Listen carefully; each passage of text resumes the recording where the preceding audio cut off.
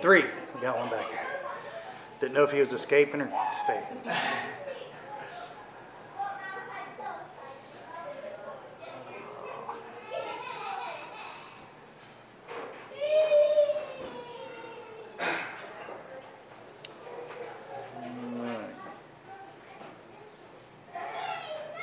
Brother Mike is on his way to Colorado, so I hear he made it part of the way.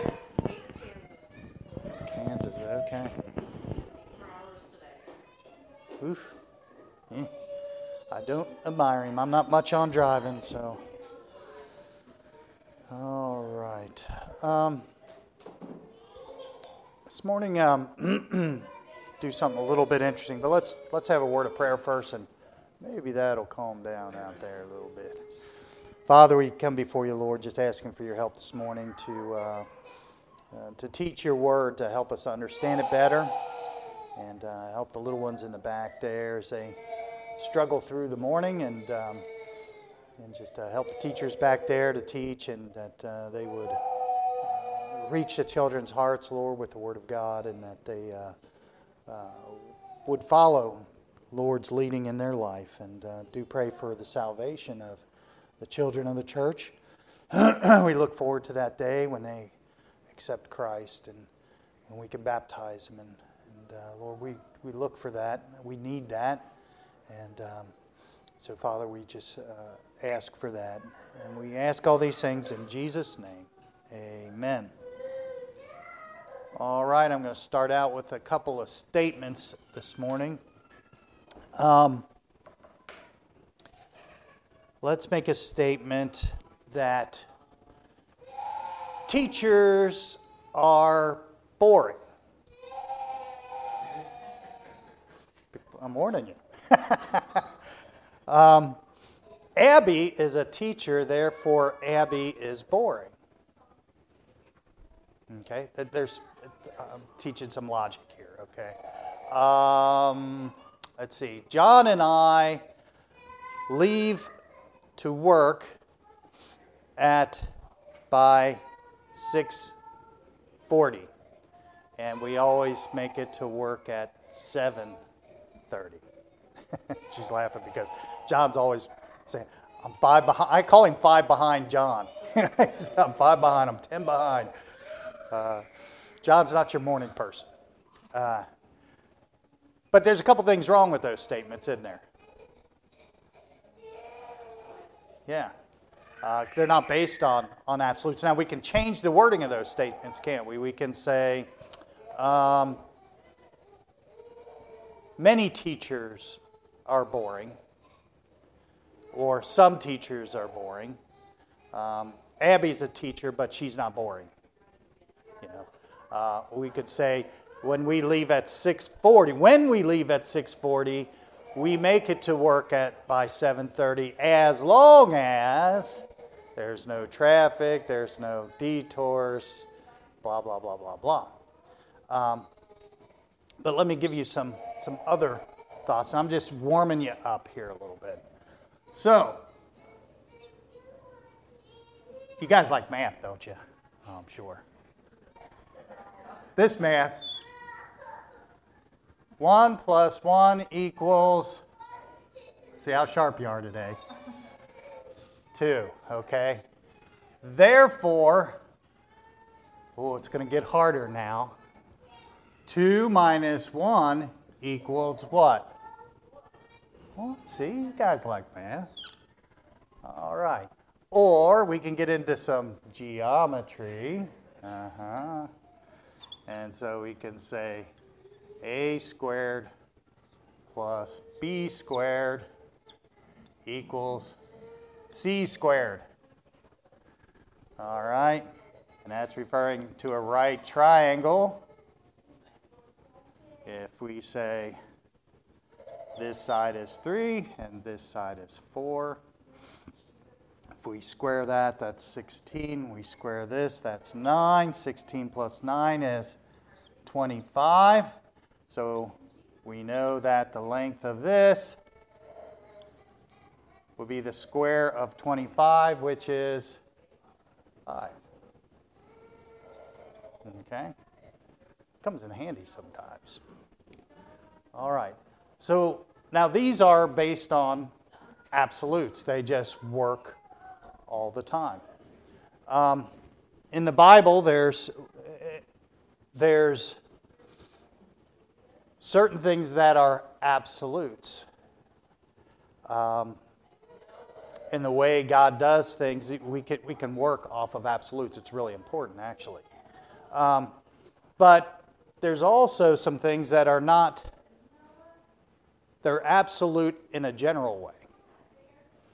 I've heard the book of Proverbs say, that these are general principles, when followed in a general way, have a general result. Okay? And we know that because we can look at some of these things. They're not like this absolute, if you do this, then this, and that will happen. It's not like a math equation. But we also know that God is,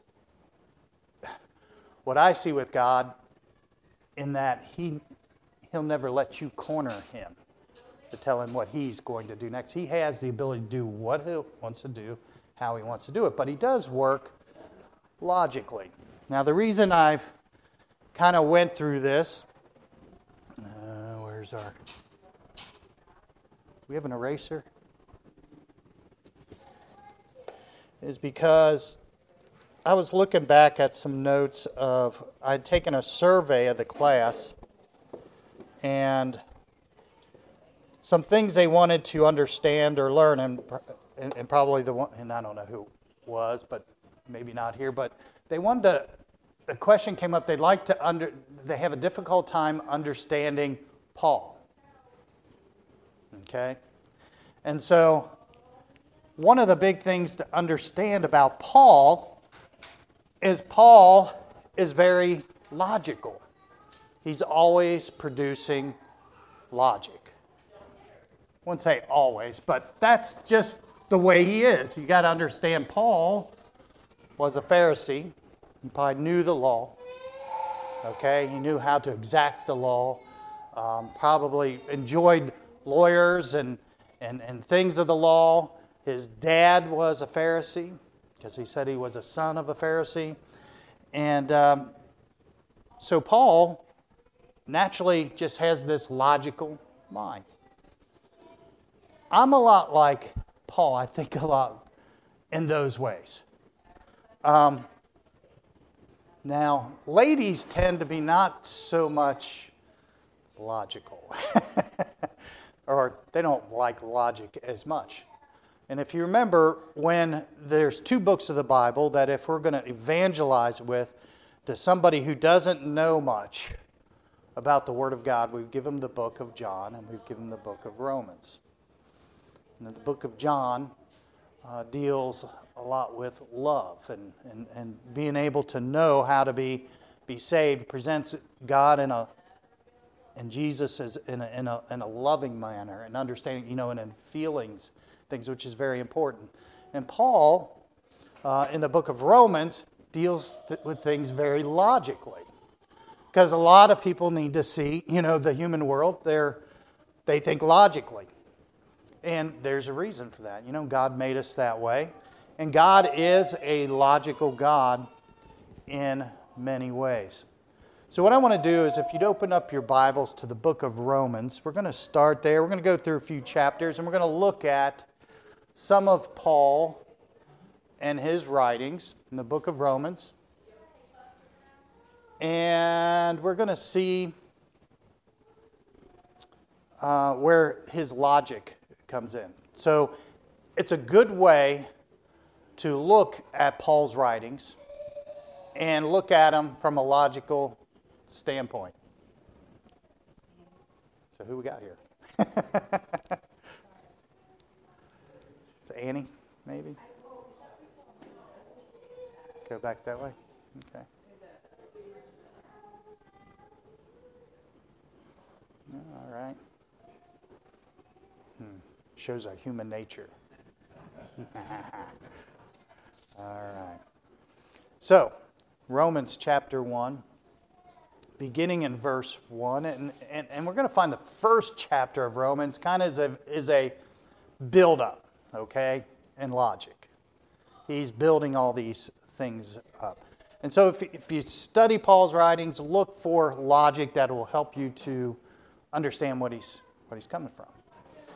Romans 1:1, Paul, a servant of Jesus Christ, called to be an apostle, separated unto the gospel of God, which he had promised afore by his prophets in the Holy Scriptures, concerning his Son Jesus Christ, our Lord, which was made of the seed of David according to the flesh, and declared to be the Son of God with power, according to the Spirit of holiness, by the resurrection from the dead, by whom we have received grace and apostleship, for obedience to the faith among all nations, for his name, among whom are ye also called of Jesus Christ.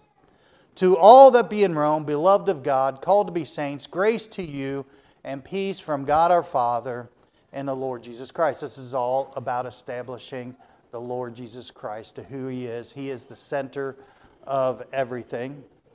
And then in verse 8 he says, First I thank my God through Jesus Christ for you all, that your faith is spoken of throughout the whole world. For God is my witness, for whom I serve with my spirit in the gospel of his Son, that without ceasing I make mention of you always in my prayers. That's a big statement, you know. We got to think about that. I kind of stopped when I heard that. You know, can we truly say it? A lot of times we say, we've been praying for you, you know.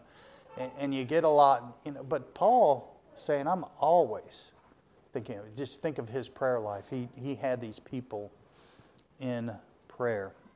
I make mention of you always in my prayers, making request, if by any means now at length I might have a prosperous journey by the will of God to come unto you. For I long to see you, that I may impart unto you some spiritual gift, to the end ye may be established. That is, that I may be comforted together with you by the mutual faith, both of you and me. Now I would not have you ignorant, brethren, that oftentimes I purposed to come unto you, but was led hitherto, that I might have some fruit among you also, even as among other Gentiles.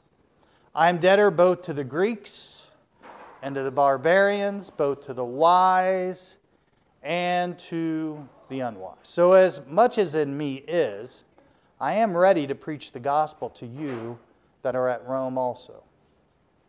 In verse 16, there's and I'll emphasize a certain phrase here because it's going to come up a few times as we look through this book. For I am not ashamed of the gospel of Christ, for it is the power of God unto salvation to everyone that believeth. So you've got everyone. To the Jew first, and also to the Greek. Now this is a statement. This is an unchangeable. This is a fact that he's going to rest things on. To everyone, it's to everyone, but there's an order. To the Jew first, and also to the Greek. So he's kind of going to state this. This is how this is. For therein is the righteousness of God revealed from faith to faith, as it is written, the just shall live by faith. For the wrath of God is revealed from heaven against all ungodliness and unrighteousness of men who hold the truth in unrighteousness. So I kind of want to stop on those two phrases because that's an important phrase we're going to see here later. For therein is the righteousness of God revealed from faith to faith, as it is written, the just shall live by faith. For the wrath of God is revealed from heaven against all ungodliness and unrighteousness of men who hold the truth in what? Unrighteousness. There's a whole group of people, that religious people, if that's all they are is religious, they hold the truth in unrighteousness. Okay? Because that which may be known of God, it says, is manifest in them, for God hath showed it unto them. For the invisible things of him from the creation of the world are clearly seen, being understood by the things that are made, even his eternal power and Godhead, so that they are without excuse. Because that when they knew God, They glorified him not as God, neither were thankful, but became vain in their imaginations, and their foolish heart was darkened. Professing themselves to be wise, they became fools. And changed the glory of the uncorruptible God into an image made like to corruptible man, and to birds and four-footed beasts and creeping things.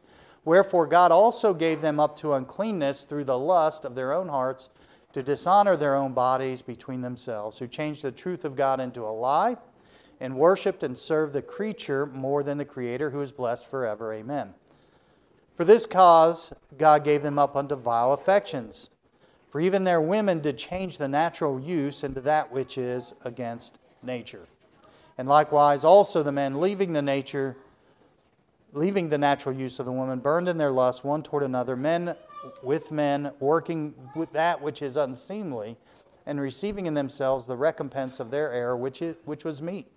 And even as they did not like to retain God in their knowledge, God gave them over to a reprobate mind, to do those things which are not convenient, being filled with all unrighteousness, fornication, wickedness, covetousness, maliciousness, full of envy, murder, debate, deceit, malignity, whisperers, backbiters, haters of God, despiteful, proud, boasters, inventors of evil things, disobedient to parents, without understanding, covenant breakers, without natural affection, implacable, unmerciful, who knowing the judgment of God, that they which commit such things are worthy of death, not only do the same, but have pleasure in them that do them. So Paul goes through, and he gets through his initial parts here, and he begins to describe the unrighteous people. And unrighteousness just is very simply if you don't acknowledge God for who God is. If you don't trust Christ as your Savior, you're living in unrighteousness. You can do all sorts of good things, but we'll see like a breaking down of this. It says, but they knew God, they glorified Him not as God. Neither were thankful. Here's things that you find in people, and we need to be careful of. Do we glorify God in the things that we do like we should? Are we thankful like we should? Do we become vain in our imaginations? But then it says, in their foolish heart was darkened. Professing themselves to be wise, they became fools.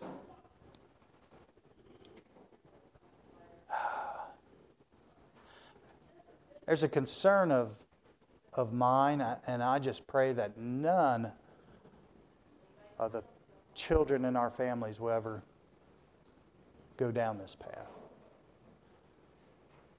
But more and more, I get children of Christian families who have just gone off the deep end. We need to be careful. You may have some talented children. You will, in certain ways. They may be athletic, but they can get so involved in that they lose sight of things. You could be really smart, just very intelligent, and you can lose sight of that. You know, when we were talking about Job last week, Job is very interesting to read about him. He saw himself for who he was in those areas. He never really lifted himself up in those ways as he was. He's seen what God gave him and what he did. Now he did look at things he didn't understand why God would bring things upon him like he did, because he knew he was doing the things that were right, and that was a difficult thing for him. But it says, professing themselves to be wise, they became fools. And I've seen kids who have gotten pretty smart and think they're pretty smart, and they start to go out in a direction. I was talking with Mike Tripp. Of course, I was over their house. when the baby was being born, and he has a young man in his church he says he really studies the Word of God, but he's really like getting off into strange things because he's getting pretty like he's getting to know a lot. And so he's really working hard at, kind of breaking him back down to get him back down where he needs to be. Because we're all the same. There's nobody greater than anybody else. And so, there's some difficulties. And there was somebody who you would know. I'll talk to you later about. I don't think it's a place in church to talk about. Who was a very smart man who seemed to be, he was going to dedicate his life to the Lord and do things, but he's gone away, just totally away. He's into himself, you might say, in his thinking, professing himself to be wise. And you would think, how could that ever happen? I'll tell you what, as I thought about that, if I have one of your children in here, I need to have the guts to set them straight, maybe. To rebuke them, to put them down where they need to be in the Lord, lest they fall away. So you see this falling away that Paul is saying, and you see the degradation. You see a degradation thing. It just keeps going down and down. It gets uglier and uglier, nastier and nastier. And then in Romans chapter 2, the phone comes on. You're fine. Romans chapter 2, now we're getting to where he's going to do some logic. He says, therefore, he says all these things, thou art inexcusable, O man. Whosoever thou art that judgest, for wherein thou judgest another, thou condemnest thyself, for thou that judgest doeth the same things. So you can be a religious person, and you can be doing all sorts of good things and right things, but you can be unrighteous. You haven't trusted Christ. You don't know where you stand with God. And you can judge these hoodlums and, however you want to say it, who's doing wrong. And you're judging yourself because you're unrighteous in itself. You see, what I'm trying to get over to you is how Paul is being logical, always being logical. You got to grab a hold of that to help understand what he's saying. Verse 2, but we are sure that the judgment of God is according to truth against them which commit such things. Now, Paul's going to bring in some things. He is not going into by what your mouth you say you're saved, because the fellow that I was just talking about, boy, he had a testimony. But he's going to get into how works really fall into this, how this really shows really where you are. See, you can't live the Christian life without being saved. You will fall at some point. And thinkest thou this, O man, that judgest them which do such things, and doest the same, that thou shalt escape the judgment of God? Or despisest thou the riches of his goodness and forbearance and long-suffering, knowing not that the goodness of God leadeth thee to repentance? We know that verse, don't we? Now we see where that's inserted there. The goodness of God leadeth thee to repentance. You see him, you know him. I mean, that's enough to send anybody to hell. It says, but after thy hardness and impenitent heart treasures up unto thyself wrath against the day of wrath and revelation of the righteous judgment of God. Now, here's something that you got to pick up on Paul. He's talking about wrath.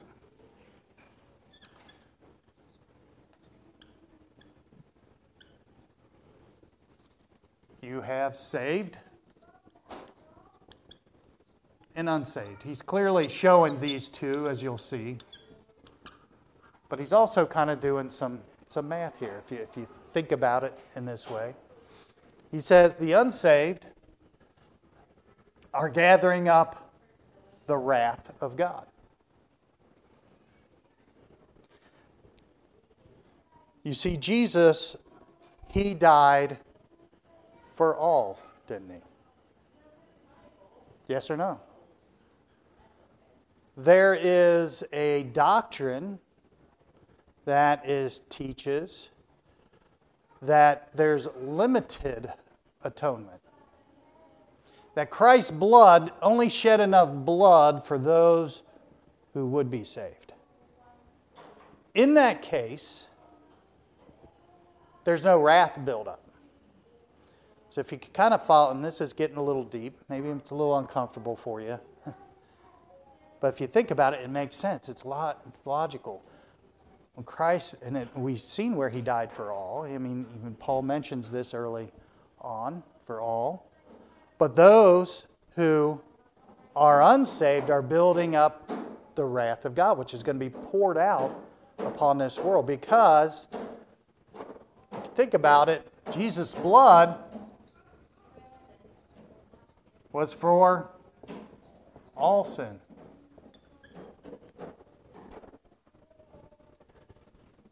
The saved, we will not experience His wrath. Okay? That was His choice, so we wouldn't have to do that. But those who would refuse Him, that have no excuse, we want to think, well, there's somebody that probably has never heard, and surely God wouldn't. No, it says they've heard. They understand. They rejected Him. Why did God kill all the ones in, had Israel go and conquer the land in Canaan, that doesn't seem right. No, they knew. And He gave them time, ample time. So His blood is enough to save those who won't accept it. That'll be poured out in wrath upon them. It will balance out. It'll equal out. 1 + 1 = 2. All through Paul, you're going to see that kind of thinking. Who will render to every man according to his deeds. And then he gives two classes of people here. To them who by patient continuance patient continuance and well-doing, seek for glory and honor and immortality and eternal life. That's the saved. That's what he's talking about. The saved people. It says, but to them who are contentious and do not obey the truth, but obey unrighteousness, indignation and wrath, tribulation and anguish upon every soul of man that doeth evil, of the Jew first, and also unto the Gentile. There's going to be an order there. And Paul locks onto that. But glory and honor and peace to every man that worketh good, to the Jew first, and also to the Gentile. But there's no respect of persons with God. For as many as have sinned without the law shall all also perish without the law. And as many have sinned in the law shall be judged by the law. Here's this going back and forth. It's just logic that he's using here. For not the hearers of the law are just before God, but the doers of the law shall be justified.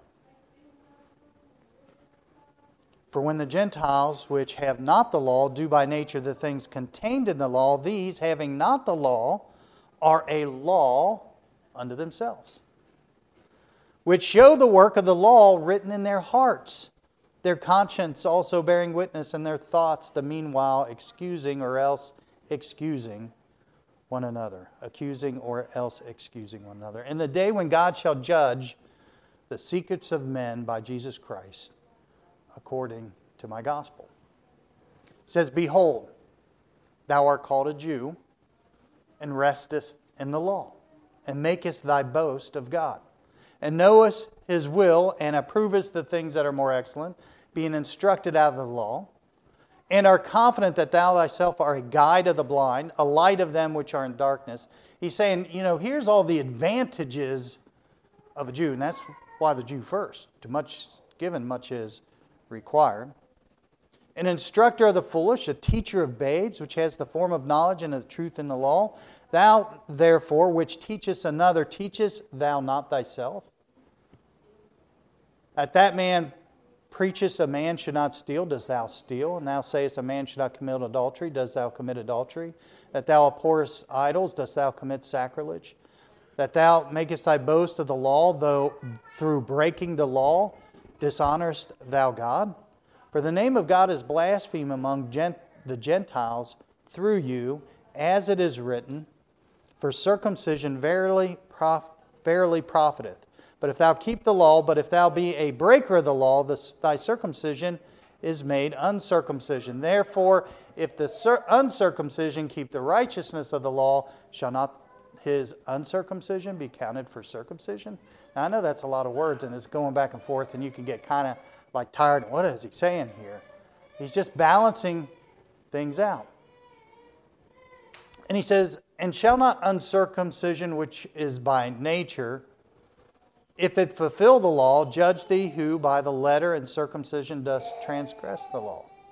For he is not a Jew, listen to what he's saying here, which is one outwardly. He's kind of coming to a conclusion.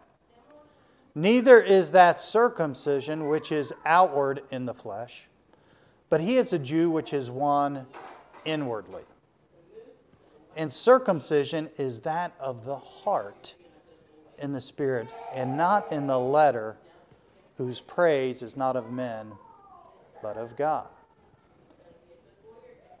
He's showing here where in the thought of it, of being God's people, who was the Jews, okay, that through belief and obedience unto God, that we, as Gentiles, are just as much a part of God as and what he calls as a Jew as well. You know, in one sense, we're Jewish as far as God's people goes, as far as being His people. And it's not with circumcision, it's not with the law. And he's saying if you're living, and he's just going back and forth and saying, well, here's where the real matter is. And then in Romans chapter 3, beginning in verse 1, he says, what advantage then hath the Jew? He's basically, he's coming to these conclusions, getting you thinking. He works up here. So if it doesn't matter if you're Jew or not Jew, God justifies by your heart, by your love for Him, by your trust in Jesus Christ. And that's where your righteousness is. And it really doesn't matter. He says, what advantage then has the Jew?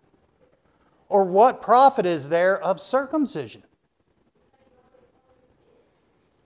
Much every way, he gives the conclusion, chiefly because that unto them were committed the oracles of God. The oracles of God, the Word of God. They had scribes.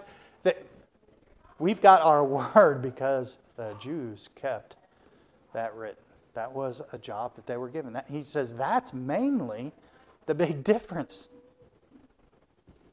in this day of Christ. For what if some did not believe? Shall their unbelief make the faith of God without effect? God forbid.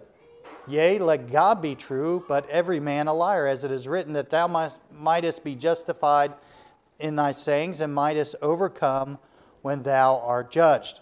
But if our unrighteousness commend the righteousness of God, what shall we say? Is God unrighteous, who taketh vengeance? I speak as a man. God forbid. For then how shall God judge the world? He's just going through logic. This is the big thing that I want you to understand as you read any writings of Paul, that he's got a logical mind and a logical approach.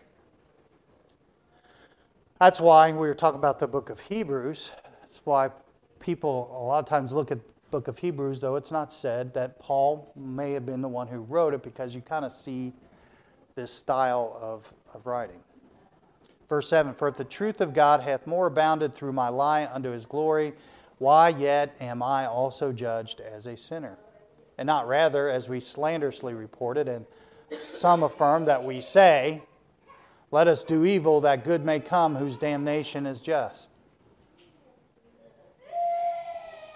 You can't live in sin, And he says that some people are claiming that and trust that you're saved. What then? Are we better than they?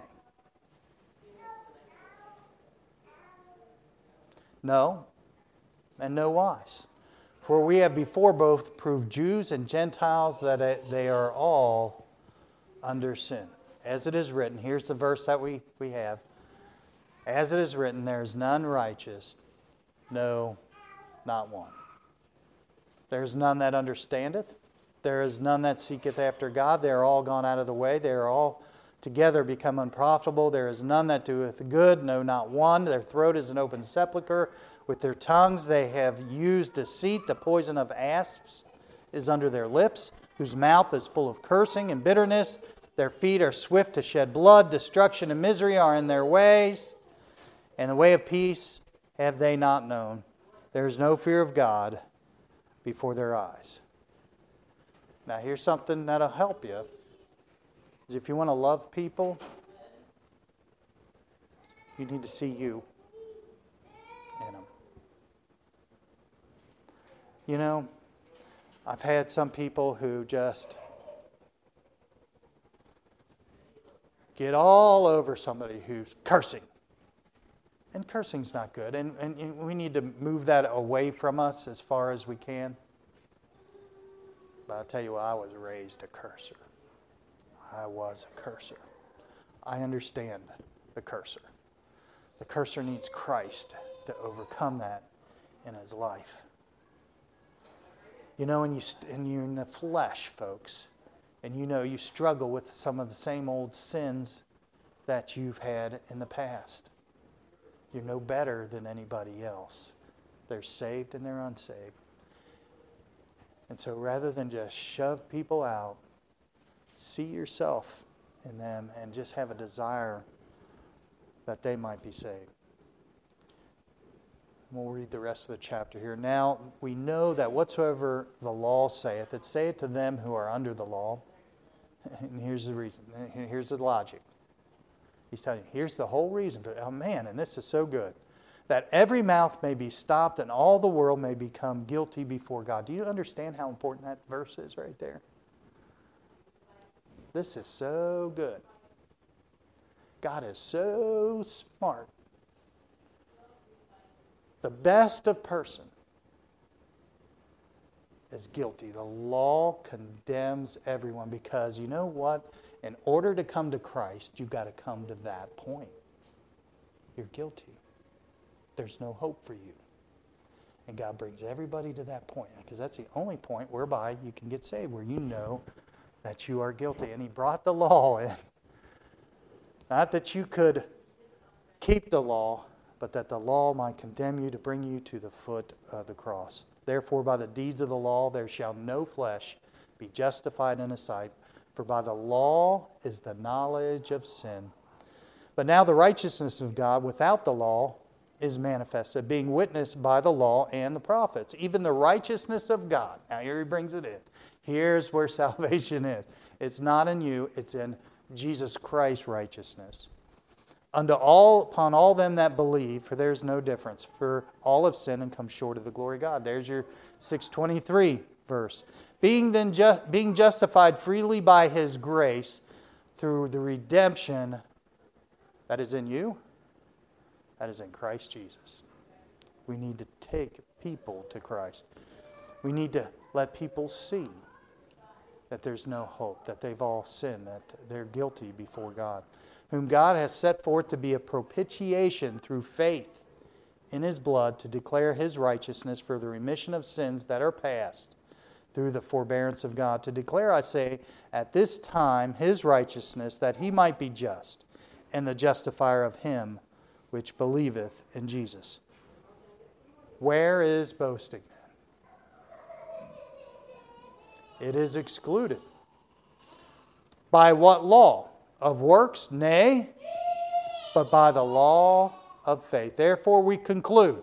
And here he comes, he's doing his math. Now here's the conclusion. That a man is justified by faith without the deeds of the law. Is he the God of the Jews only? Is he not also of the Gentiles? Yes, of the Gentiles also. Seeing it is one God which shall justify the circumcision by faith,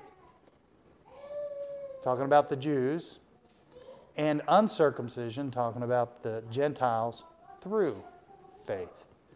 Do we then make void the law through faith? God forbid. And saying, so, okay, we're by grace, so we don't have to live by the laws no good anymore. It's not useful. He says, no. God forbid. We established the law. Those were all good things to do. And so you see, as we go through here, how Paul is just logically working through things. And that'll help you to understand his writing and understand where he's coming to conclusions. And it's a very important part. We talk about putting puzzles together and techniques and things. When you understand logic, it helps put some things together. All right, let's pray. Father, we thank you for your word this morning as we study Paul, not as much as what he's saying, how he says things, so that we can better understand his logic and his reasoning, and that we can appreciate it, that we can use it to understand your word better and more clear, and to know correct doctrine and to reject wrong doctrine due to its failing in its logic. And so, Father, we just ask you to bless each family this morning, for we ask it in Jesus' name. Amen. You are dismissed.